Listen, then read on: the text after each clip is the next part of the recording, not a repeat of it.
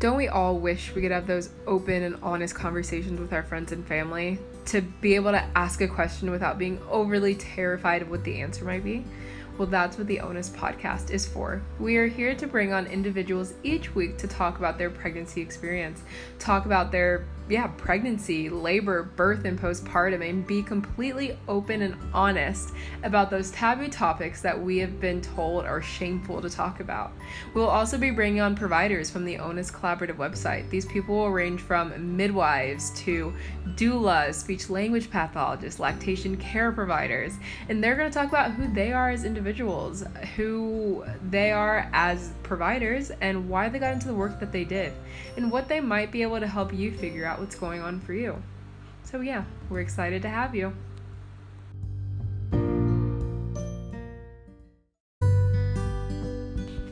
Hey y'all, welcome back to the Onus podcast. I am your host, Erin, and I hope you've all been having a really good week. Things have been pretty good over here. It's Friday, so I'm happy.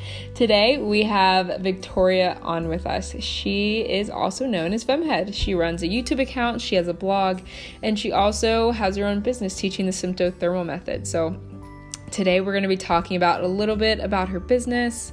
We're also going to be talking about her pregnancy and postpartum experience with her son Theo, issues with identity and trying to balance motherhood. And in the middle of the podcast, we will actually talk a little bit more about her experience with miscarriage. So that's a very touchy topic for some people. And if you're not comfortable with that, please feel free to skip this section. And yeah, we hope you all enjoy. Yeah. So I created Chart Your Cycle back in 2016. It was my first course I actually ever created because I just wanted to have a very simple introductory course into into charting your cycle. Because when I was going through that experience of learning how to chart it myself and trying to find a course, I just couldn't find any around me. And I probably didn't look too deeply online because I know they exist. So I ended up taking one through the Catholic Church, which it was a great experience, but it was very, centered around religion as well.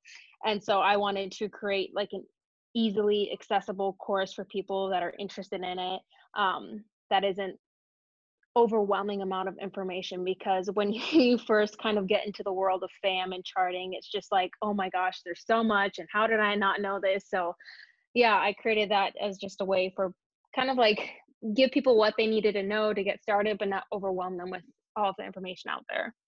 Yeah, because actually, when I first created, you inspired me to create my account, but then I actually ended up meeting other people like within my community that were like, oh, I started tracking because of Femhead, like Victoria. And so that's crazy. There's so many of us. And That's wild to hear.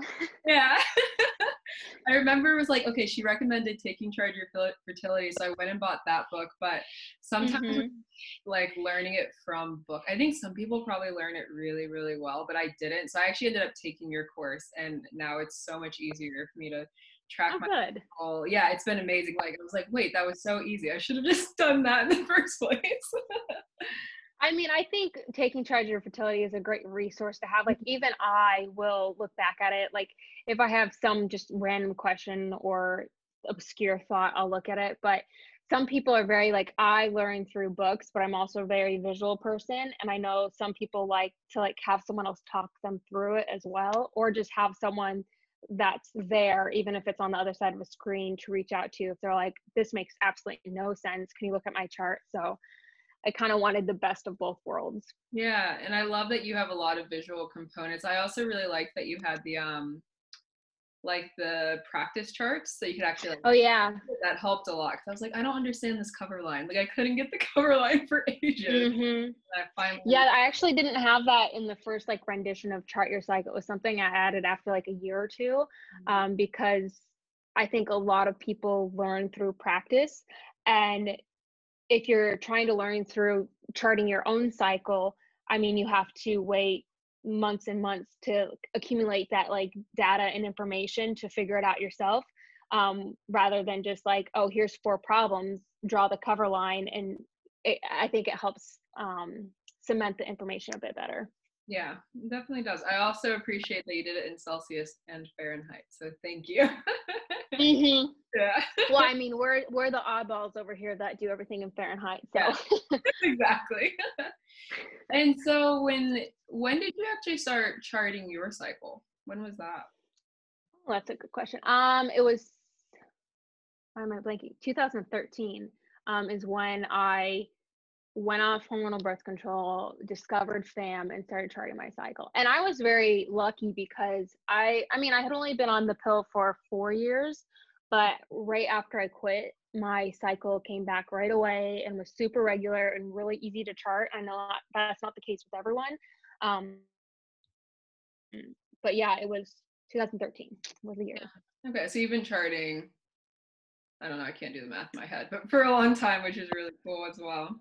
Yeah. I Yeah. mean, it doesn't feel like a long time, but it's just, I mean, it's second nature now. Yeah, you're used to it. hmm And now you have a son named Theo. I do. He's outside with dad right now. And I wanted to ask you, do you think that charting your cycle helped with getting pregnant? I think knowing how the reproductive system worked was very helpful. But I definitely had this naive misconception that because I knew how to chart my cycle and because I knew when to try to conceive, that I would get pregnant right away. Like we fully expected that I would get pregnant the first month we tried. And so for my period to come and it not happen was, we were like, whoa, that's weird. And then 3 months had passed, and it really opened my eyes to, a whole nother world of reality where it's actually not that easy to get pregnant. Like for some people, it is very easy and it's a one-time thing, but for some people, it's months and months or years and years of trying. But I do think knowing about my cycle and knowing what was normal and that I did have a regular cycle and that, cervical fluid was so important in the role of conception. And so that gave me something to do, like, oh, I can work on, producing more fertile cervical fluid. So I think that knowledge definitely did help me. But it definitely gave me like a false sense of I'm going to get pregnant right away, which isn't true. Yeah. Yeah, 'cause I also wanted to ask if, because I remember one of your YouTube videos, you had experienced a miscarriage, and I wanted to hmm ask about your experience with that and what what it was like going through that and the healing process afterwards. Yeah, absolutely. I mean, I never, like, miscarriage never crossed my mind. I have my best friend was pregnant, I think the year before we were trying, and I got pregnant.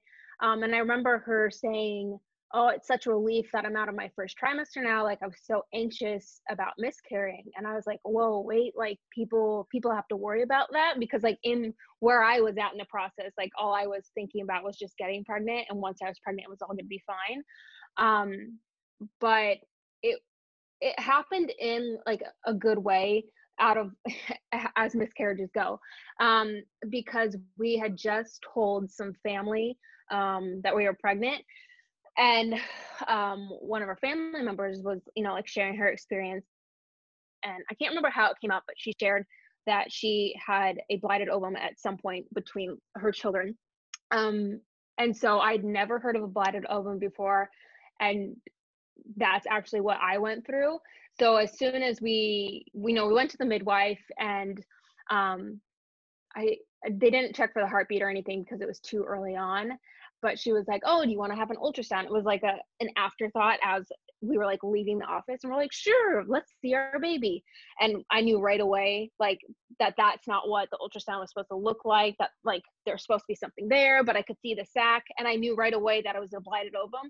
And it was literally just days before that she had shared that experience. So it it was almost comforting that I knew what was going on, but it also was, pretty devastating.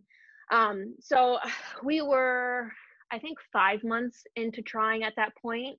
And I remember, getting the options of like, this is how you can get back to square one to try again. And in my mind, it was very helpful that there was no fetus, there was no baby. So it was just like, okay, let's clear my uterus out and like get back to trying. But that actually took several weeks to go through that process. And then once it was all said and done, it was like, okay, try not to get pregnant until you get your next real period. And thankfully, my cycle is amazing, and I got my like first real period 4 years after. I mean, 4 years, 4 months after that, 4 weeks after that. Goodness, Victoria, 4 weeks after my miscarriage. And then once again, they were just regular and normal. And then I think it was another 4 months of trying before we conceived Theo. And so because of that experience, I had a lot of anxiety in the first like 2 months of my pregnancy with him, because I was just, sure that was going to happen again, or like, something was going to go wrong. And so, yeah, I just had so much anxiety. And so they scheduled me in for an early ultrasound, but then the technician was like, well, I'll be surprised if I can see anything beyond just like the gestational sac. And I immediately was like, I don't want to do it. Like if there's, any chance that something, you can't see it, and to have that fear again of like, well, it could be there, but it could not be there. So we rescheduled it for a few weeks later and went in, and he was there and everything was okay. So that was definitely like a comforting thing. But it was interesting because for most people, like the positive pregnancy test is the start, like that's their marker for pregnancy. But for me, after that miscarriage, it was like, okay, yeah, I got a positive pregnancy test, but like I'm not going to believe it until I hit these next marks.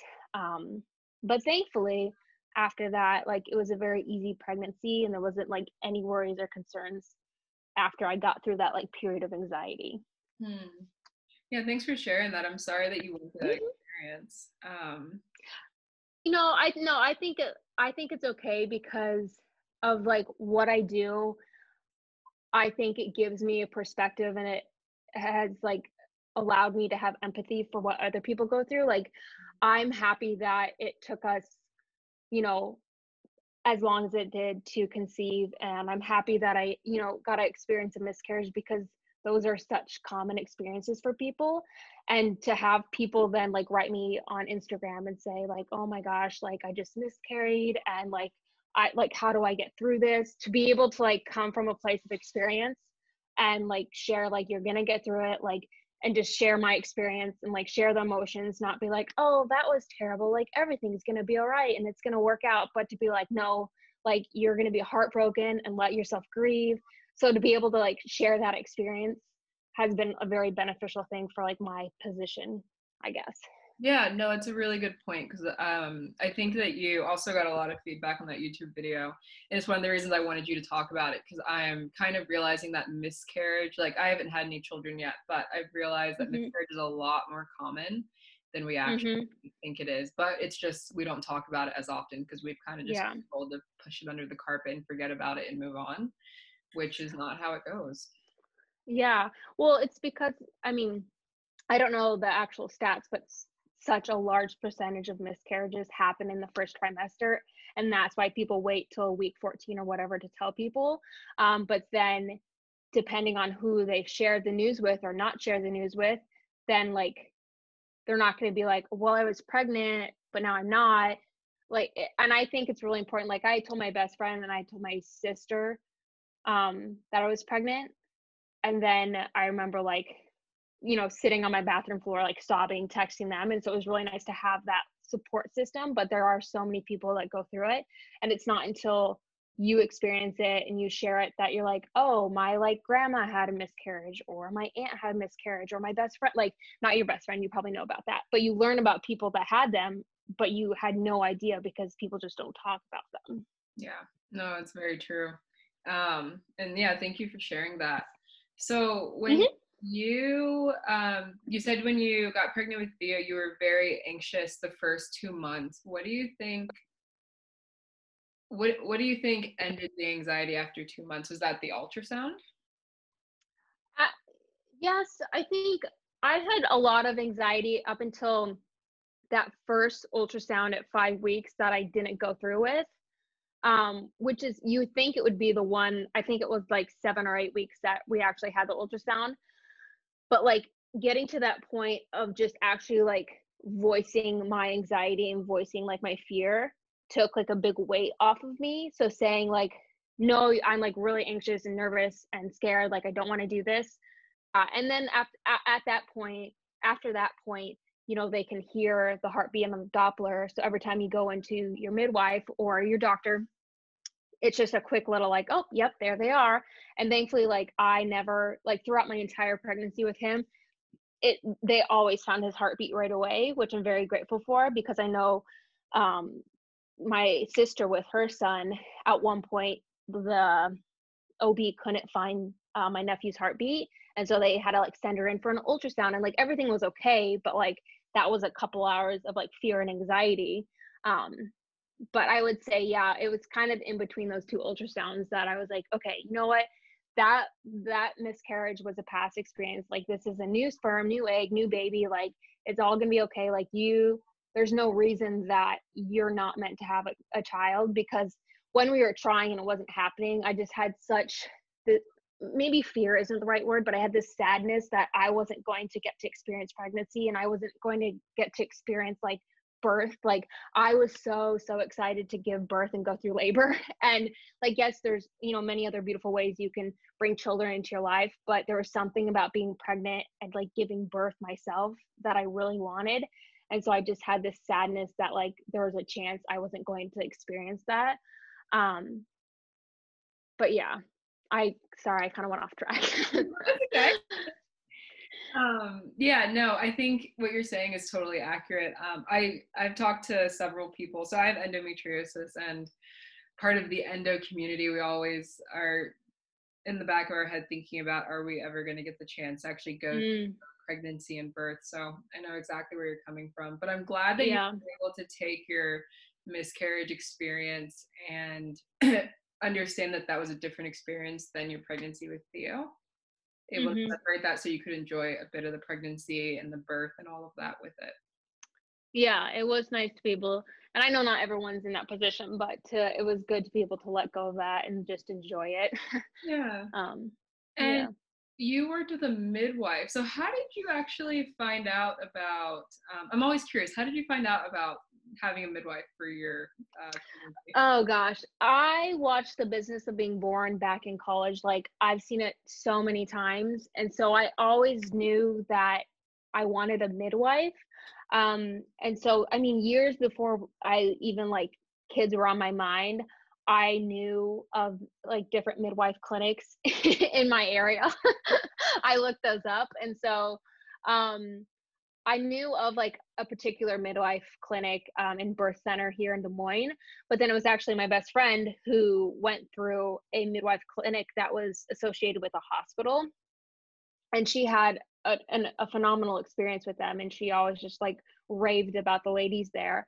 And so when it came time for me, we decided to we me and my husband Michael, like I, you know, was very much like, oh, I want to have like a home birth, water birth, like light me some candles, like an incense and music, and that's what I want. And he was like, you know, I don't know how comfortable I feel with that. Like, is there a happy medium between the two? And so we found this midwife clinic that was associated with the hospital. So I could like have the midwife, but also be at a hospital. So there was no like anxiety or fear with that. And I'm so happy that we went with them because I like connected with like all the secretaries, the receptionists, the nurses, the midwives, like all of them. And when I went through my miscarriage experience, like even though that was my first appointment, every nurse, every like the midwife that I had my appointment with, the receptionist, like everyone was so just like caring through that experience, even though that was the first time they'd ever met me, that I remember like walking out of the clinic being, you know, sobbing in tears and being like, you know, when the time comes, like I want to go back, I want to come back here because it just felt so good. Um, and so I knew I wanted a midwife. I discovered that particular midwife clinic through my friend, and I'm very happy with my experience. Yeah, no, that's great. I'm always curious how people find midwives because in the US, like we have midwives, they're just not talked about enough. Most people Mm-hmm. they're OBGYN. And I also like that you said that you did in a hospital setting with a midwife because I don't think a lot of people realize that as well. I think when people think midwives, if they even think about it at all, they're thinking home Yeah. birth, like scary, which is not what Mm-hmm. it is, but you actually have the option of doing it in a hospital with a midwife and you had a great experience. Yeah.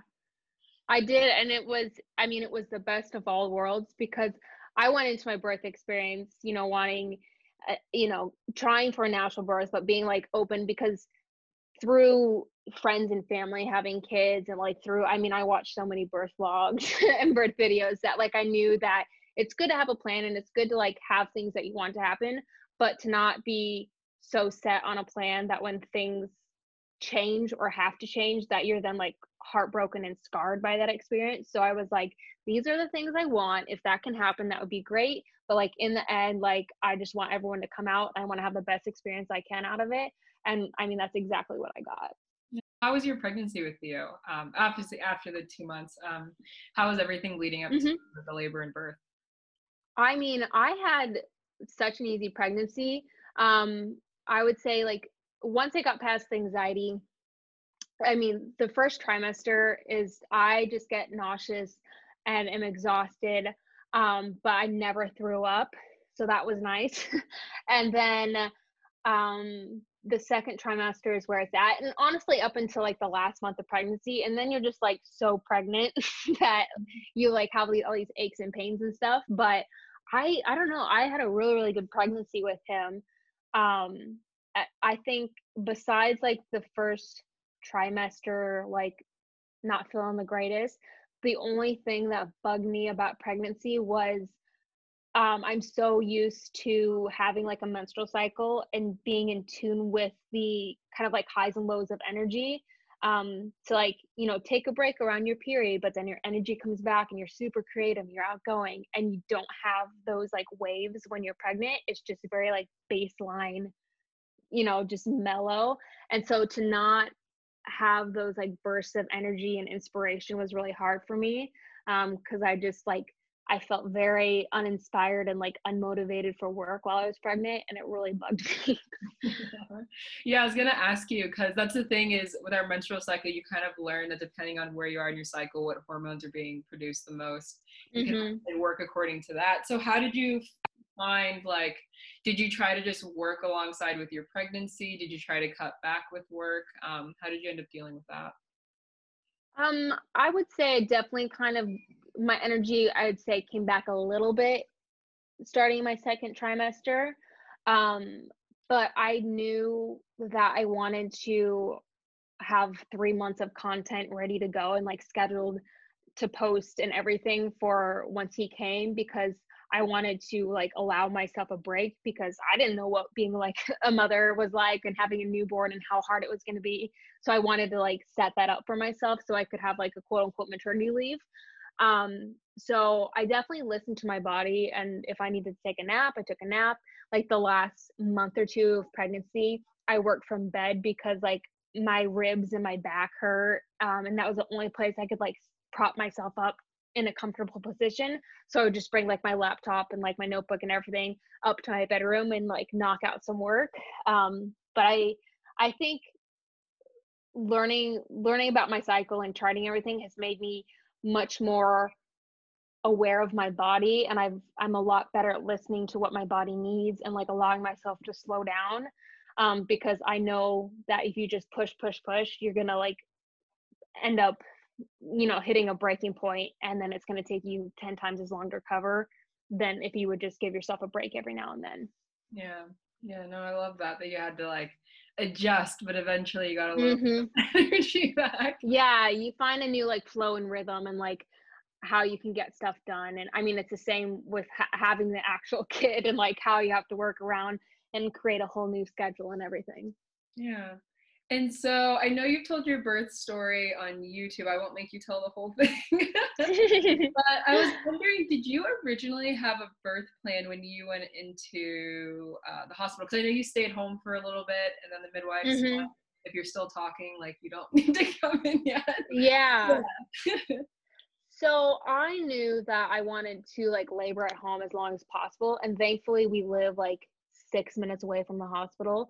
But I also knew that I didn't want to be in a position where I was like miserable for that short car ride. So yeah, I knew I wanted to labor at home as long as possible.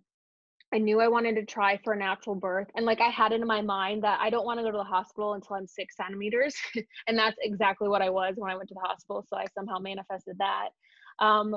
But yeah, I didn't really have, like, I probably did actually write out a birth plan, but I never, like, turned it into my midwives or anything. I just said, like, "I wanna try for a natural birth, um, but I wanna have a baby." So, that's just kind of the mindset I went into, like, I wanted to do skin to skin right away, I wanted to try to breastfeed right away. Um, yeah, that's kind of what my plan was. And you knew that the midwives had your best intentions anyway, so I guess that Mhm. kind of helped. You're like, I guess I don't really need to show them this because I know either way they're gonna give me what Yeah. I want. Yeah. Well, and anytime, like, at appointments where, I'd bring something up, like, I don't know. I don't even know. Can't think of an example. Like skin to skin, for example. Like, yeah, everyone does skin to skin now. But anytime I brought up something that I thought like maybe they'd be like, "Oh, I don't know. We'll see if we can do that." They're like, "Oh, we just do that anyway." Oh, like delayed cord clamping. That's one of them. Mm. I was like, "Yeah, I want to do this," and they're like, "Don't worry. We wait this long and make sure like it's all pumped through and everything." So like anytime I like brought something up, they're like, "Oh, we already do that." So it was just another instance of like us being on the exact same page. Yeah. Yeah, no, I love that. And I remember you also saying that you ended up getting an epidural, right? Mhm. And Yeah. was that decision hard for you, or was that something that you were pretty content with at that point? So I was always terrified of epidurals because I don't like needles. And so it was more the like fear of the needle of the epidural that made me not want to get one than like actually getting an epidural. And so like I've said I wanted to try for natural birth, but then I labored for a while in the shower and then I labored in the tub and I think maybe I got too hot. And so his heart rate spiked for like a certain amount of time. And so they were like, okay, let's get you out of the tub without like telling me that, like, oh, we're concerned about him. Um, and so there was kind of the like fear of that no one told me, but like if his heart rate didn't come down at a certain point, like, finally at some point mentioned like, oh, C-section could be on the table. And I was like, well, that's like the absolute last thing I want. And so the goal was like to get me back to a place to where I was like laboring calmly because it ramped up from like 0 to 60 at a certain point and I was so tense that I wasn't like I had just like I stalled my own labor in a way. Um and so getting the epidural allowed me to like relax enough to like continue laboring on. And then I say like I got the best of both worlds because I got to labor at home for, along like the entire day. I got to labor at the hospital naturally.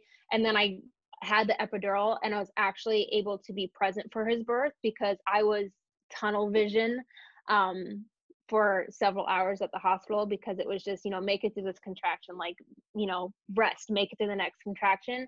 And I wasn't experiencing labor like I was somewhere else. So the epidural allowed me to like rest for a little bit and then be there and be conscious when he was actually born. So I think I'm very, very happy with my decision to get one. Yeah. And at the time I was like, I think I said to Michael, because they put it on the table and they're like, we're gonna let you talk about it and we'll come back in, a couple minutes.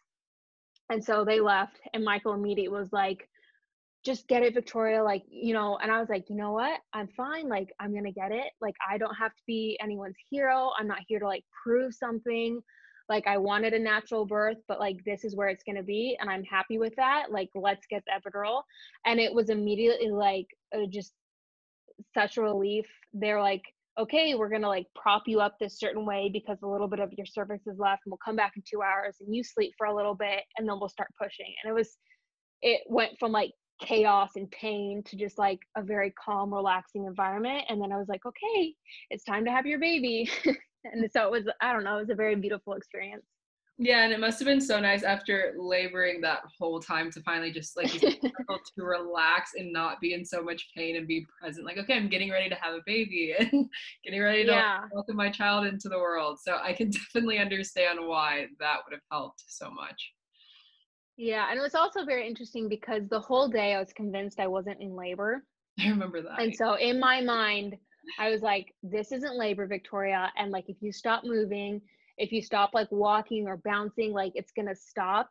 And I mean, I think I was only like 2 days past my due date at that point, but they had scheduled my induction for, I don't know, a week and a half later. And I didn't want to get induced. So I was like, I've got to make this like labor happen.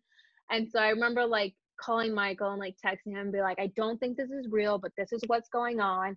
And then like by the time he came home, he's like, oh my gosh, Victoria, like what are you doing? Like you're absolutely in labor. I'm like, no, this isn't real. Like I'm trying to make my body go into labor. And so I think instead of like trying to have like peaceful, breathe through it, like stay calm, like work through the contractions, I was like trying to like ramp up the contractions and make them as painful as possible. But you live and you learn. And that's one of the other things I wanted to ask you. Did you get your is it membrane stripped before that?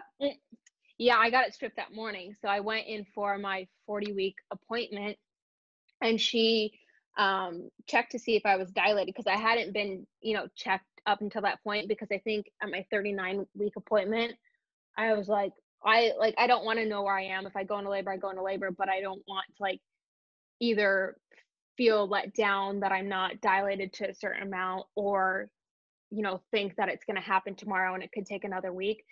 So I waited until 40 weeks. And so while she was in there, she was like, well, you're 4 centimeters. I don't think you're going to like, go many more days. And then she was like, do you want me to, strip your membranes? And I was like, yeah, go for it. And so immediately after that appointment, I started feeling crampy. And like, I think my labor, I think that was like at 8 a.m. And then I'm pretty sure I went into labor at like 10 a.m. But like I said, I didn't think it was labor. So I went to the hospital at 6 p.m. I think that night. Okay. Cool. And when you were in the hospital, when you have a hospital birth with midwives, how many midwives do you actually have that are present? So normally it's one, but I got 2 for 1 because one of my midwives was newer to the practice. And so she kind of had an older midwife or more seasoned midwife kind of watching over her. So I had the newer one was actually one that I don't know, birthed my child. I don't know what the proper term is. It's not coming to me, but she like, helped me through labor and the other one was just kind of there. But they didn't really do anything until it came time to like push. I mean, they're like, okay, let's try these different like relaxing techniques and let me like push on your back and your hips. And I was like, I don't want any of it. Like, I don't know what I was thinking, but they were like, nope, we're going to do this. And obviously it felt very good, but they were just like very calm. They like let me do my thing. They're like, absolutely, you can labor in the shower. And yeah, let's fill up the tub for you sort of thing. No, But they were great. So it's normally one, but I got 2. that's great. Yeah. And I love that they were just letting you do what you need to do. You're like, nope, this is what I want to do now. This is not what Yeah. so that's good. Well, and it's so I was in the tub and that's when like they were concerned about his heart rate. And so they're like, calmly trying to get me out of the tub without like freaking me out. And I was like, I think I need to go to the bathroom. And they're like, oh, we really want to get you like into the bed and hooked up. But they're like, sure, yeah, you try to go to the bathroom. So they let me sit on the toilet for a couple of minutes. And I was like, no, I think it's just like, I think it's just the baby. But they were great. Yeah, that's great. And so after you gave birth, did you, because I remember you saying that you wanted to have, the delayed cord clamping, you also wanted to breastfeed. Did you get to have that experience after you gave birth? Yeah, so he came out, they put him on me, and I gotta do, I don't remember like the timeline of all of it, but I gotta do skin to skin afterwards. I got him to latch right away. And it was probably at least an hour of that, if not more. And then they came in eventually and like weighed him and all that sort of stuff. But yeah, he was fine. So I was able, they did the like cord clamping, let me do lots of skin to skin, let me breastfeed right away, and like let me do all the things. So that was really nice. Yeah.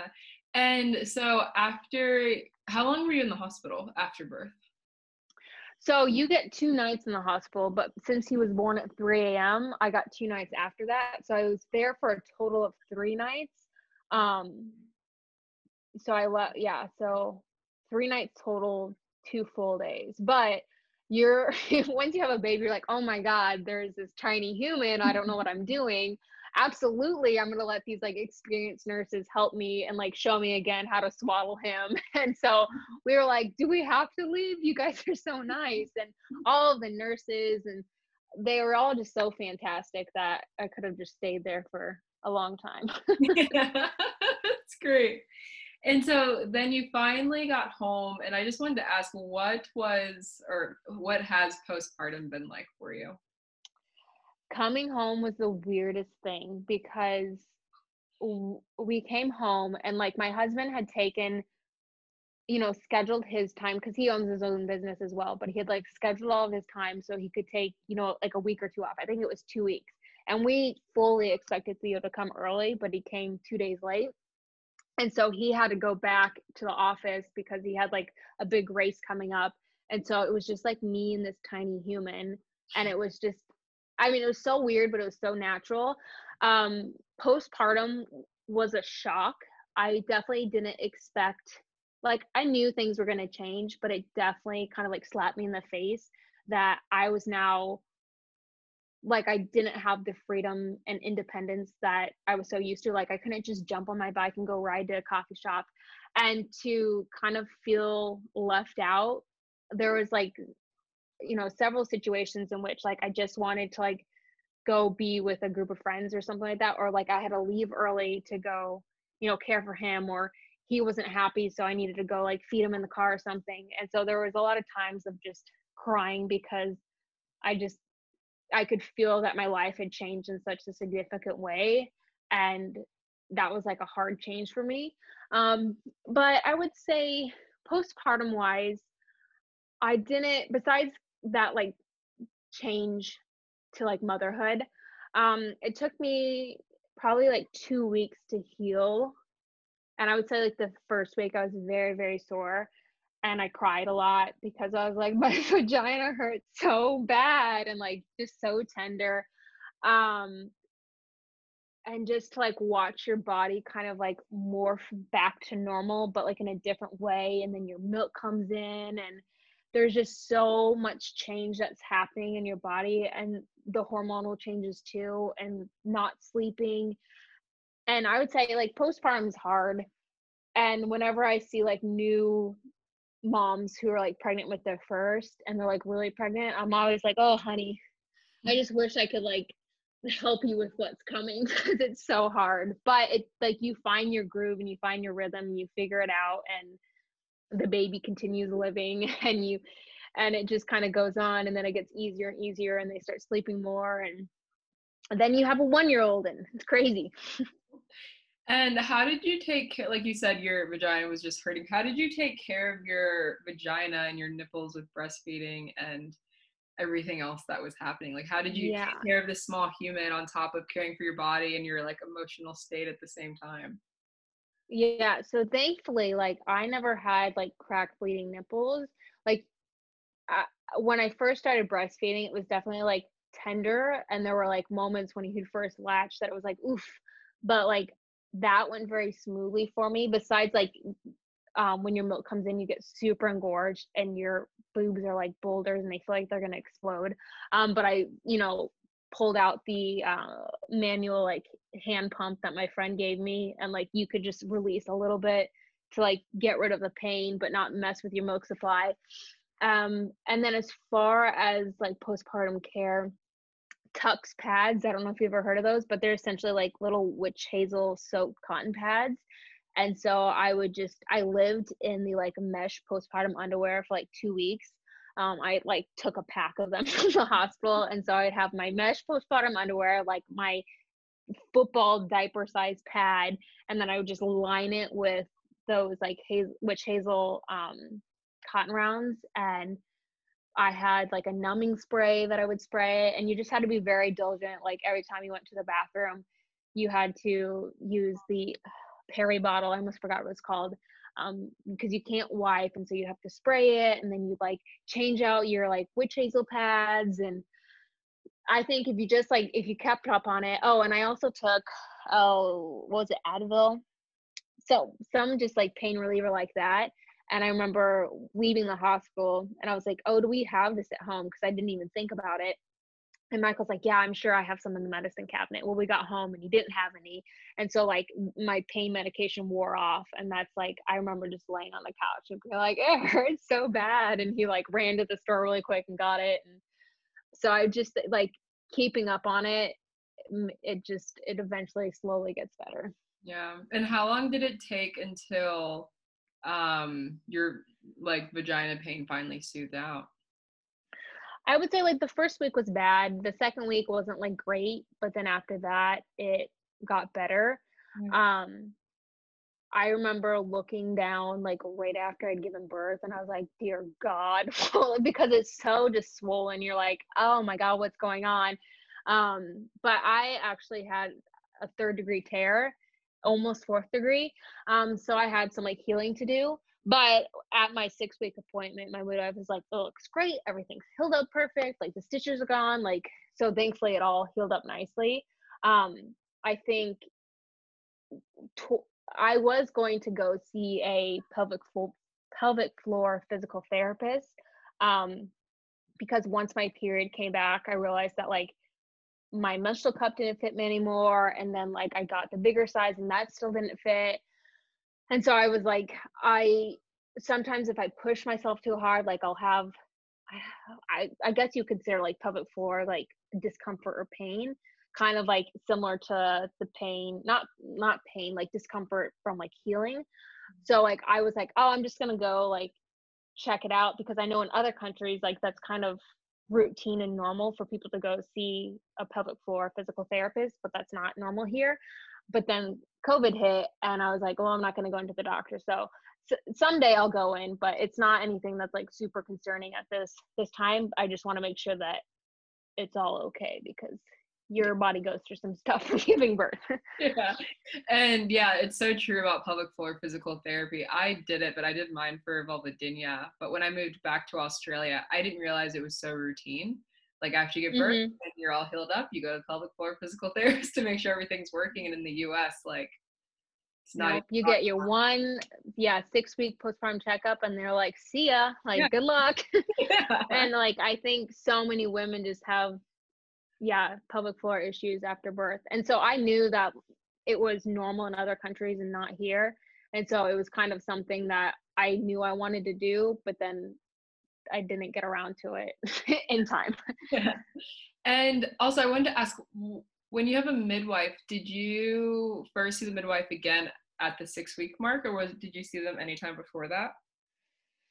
I didn't go see them until the 6-week mark, but it was kind of always, if you're worried about something, or if you need to see us, we're here. But I was fine up until that point. Yeah, no, it's good. I'm just curious. Yeah. Yeah, one of the other questions I wanted to ask you is, now that Theo's older, you just did a YouTube video talking about identity and motherhood, which I think is something really, really important to talk about, because I see this a lot with moms here that I nanny with, is they feel like they have to give 100%, and then at the end of the day, there's nothing left, and then they're just like, what am I even doing? And yeah, who am I? yeah, so I wanted to talk to you a bit about that, like when did that start, and how have you managed to figure out that you're a mom, but you're also a partner, you're also Victoria, and you also have all these different hobbies that you're allowed to enjoy. Yeah, I mean, I always knew I wanted to be a mother, but I also knew that I wanted to have like an identity outside of just being a mom. Like I didn't want that to be my identity. And like I'm so grateful for Theo and I love him, and like being a mom is so rewarding. But I know myself, and I know like I need other outlets in life. And so especially when, thanks to coronavirus, like I already dealt like a bit with social isolation. I always like mash that together. Social isolation. Just like being a new mom. And then coronavirus hit and I just felt so secluded. And then I am this type of person, I think every mom is guilty of it, of just saying like, oh no, it's fine, like I can just do it myself, like I can do everything myself. And I definitely had this misconception that like I could do it all, like I could be this great mom, I could be this business owner and like this wife and this friend and everything. And it's just like, you don't have the same amount of time. But especially recently, just in like the past month, I like came to a head, and I'm like, I'm not, I remember crying in the shower, and I'm like, I'm not having fun. Like life's not fun right now. It's not fulfilling. I'm not getting to do the things that like nourish me. And I just felt like I was getting through the days, and I was like, this obviously isn't sustainable, Victoria. We need to figure it out. And so I focused on the things that I had control of. And so I started getting up before Theo and making time like in the morning to like drink a hot cup of coffee and journal and, you know, do some yoga. And then I've just recently started like, instead of watching Netflix or like scrolling through my phone up until the time that I'm like, oh, I should probably go to bed. It's like, no, like read a book because you really used to like reading, and like do your skincare and journal. And so I'm realizing that like, yes, my amount of time is different now that I'm a mom, but you still have a set amount of time in the day, and you need to look at what you're giving your time to. And so I think just with being a mom and with coronavirus, there's this need for interaction, and there's need like socializing with people. And like, if you can't get that by going out and seeing friends and family, you try to get that through social media. And that can be like a slippery slope, because there will be days where you're like, well, I just spent 2 hours scrolling through my phone and I feel exhausted and I don't feel like happy, and I don't feel like that gave me anything. Mm-hmm. So it's just, I mean, it's definitely been a learning experience, but I love self-improvement. I love like tweaking my routines and my habits. And when they do work out and I do, you know, notice a positive change, I always feel just even better because I'm like, I did this all myself. So I think it has been difficult because there's only so much time in the day. Theo doesn't go to daycare. And so I watch him, but then I also am trying to, you know, keep Femhead afloat and do that. But then I wasn't feeling inspired with any of my content that I wanted to make for Femhead. And so it was just in such a slump, but I've kind of gotten myself together and reinvigorated the flame, and it feels really good.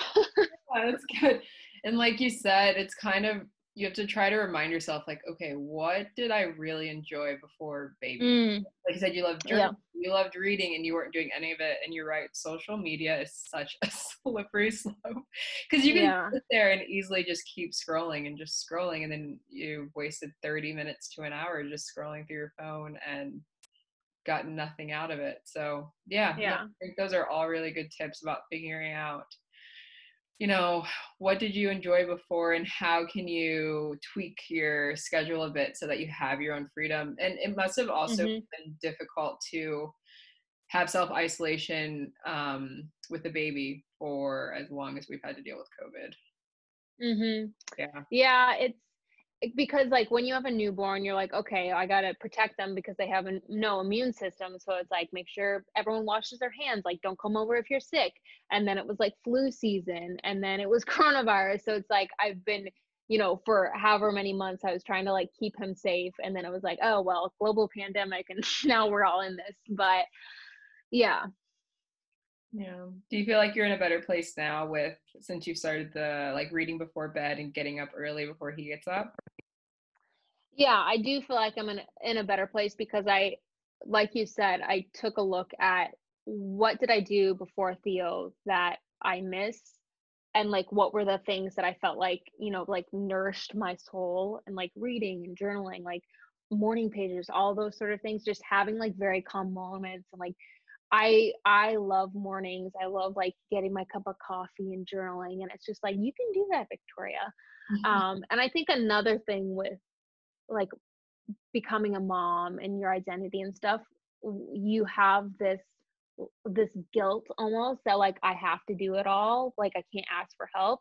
And I have to have like my friend who's also a mother remind me like, you can ask for help, Victoria. Like, you don't have to do it all yourself. Like, you don't have to be the hero. You don't have to try, like, who are you trying to prove this to?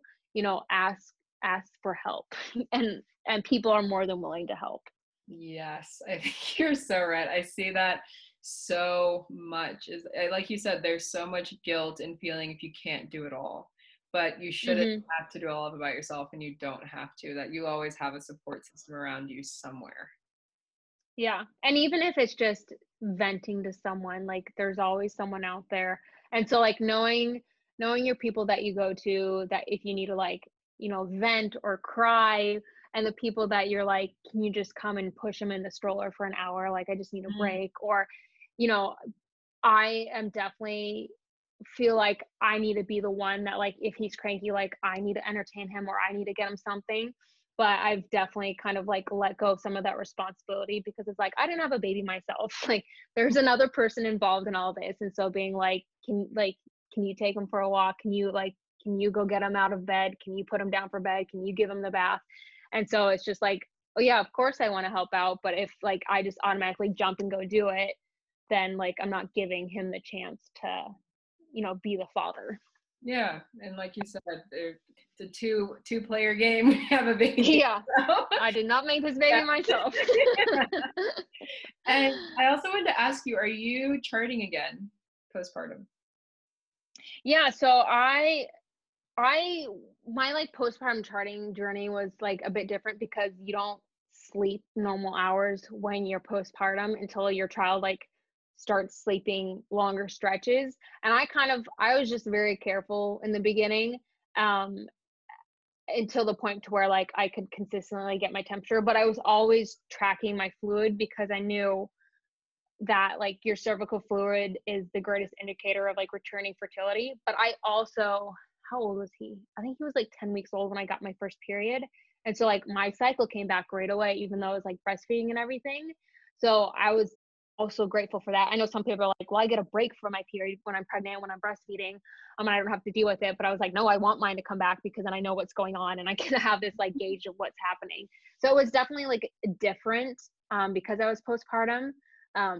But I started charting my fluid, once I stopped my postpartum bleeding, and then once I was getting more consistent, regular sleep, I started tracking my temperature. Yeah, that's really cool. I'm glad that you've gotten back into that. And is it Mm-hmm. a different type of charting, or is it the same charting you were doing before? So before you get your cycle back, it's a different type of charting. Um, there is definitely a misconception that if you're breastfeeding that like that's birth control, but it's not, because I was exclusively breastfeeding him like every 2 hours, like 2 to 4 hours, and I got my period back at 10 weeks. And like you ovulate before you get your period, so there's the chance that you can get pregnant again without ever having a period. So I just tell people to keep an eye out for their cervical fluid. But from the moment I stopped like my postpartum bleeding, I just had a lot of fertile quality fluid. So I'm like, I'm not gonna mess around with this, and we're just gonna play it safe. But it was good to have that knowledge, before having him, because I think a lot of people first discover charting when they're trying to get pregnant, and so they don't have a ton of experience before getting pregnant. And then there's some women that want to learn how to do it after they've had their baby. They're like, oh, I've just started again. And it's hard. I think it's harder to learn postpartum than to have that like base of knowledge before having a baby.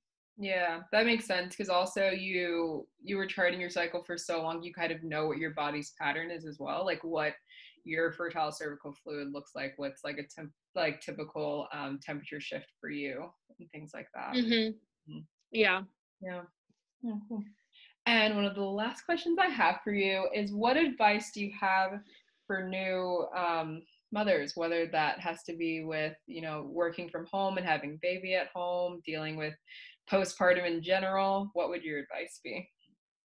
I always tell people like what you're experiencing, you're not alone. Like even though you feel isolated because you're not seeing your friends as much, you're not seeing your family as much, like there are so many other women that are going through the exact same thing.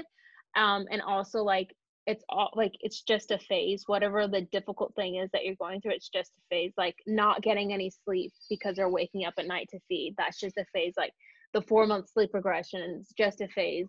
And so I look at it as like, you know, I just have to get this, and this isn't, I'm not going to not be sleeping for the rest of my life. Like, he's going to eventually start sleeping. He's teething right now, so he's a little crank, and it's like, he's not going to be teething forever. Like, his teeth are eventually all going to be in and it'll be great. And then I would say, like, have your support system, have those like friends that have kids, and like, or have your friends that don't have kids, so you can like have conversations about something besides your children, because I think that's important too. And ask for help. Yeah.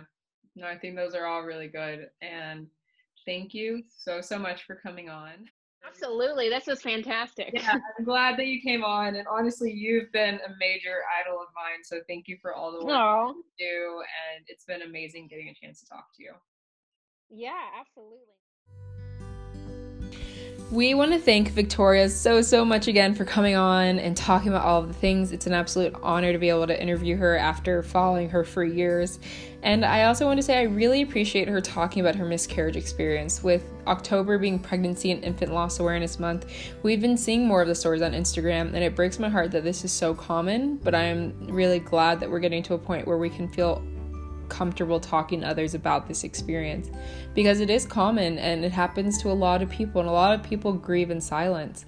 I also appreciate that Victoria talked about the aftermath of miscarriage and actually getting pregnant again, and the anxiety that actually carries over when you're pregnant again after going through such a significant loss.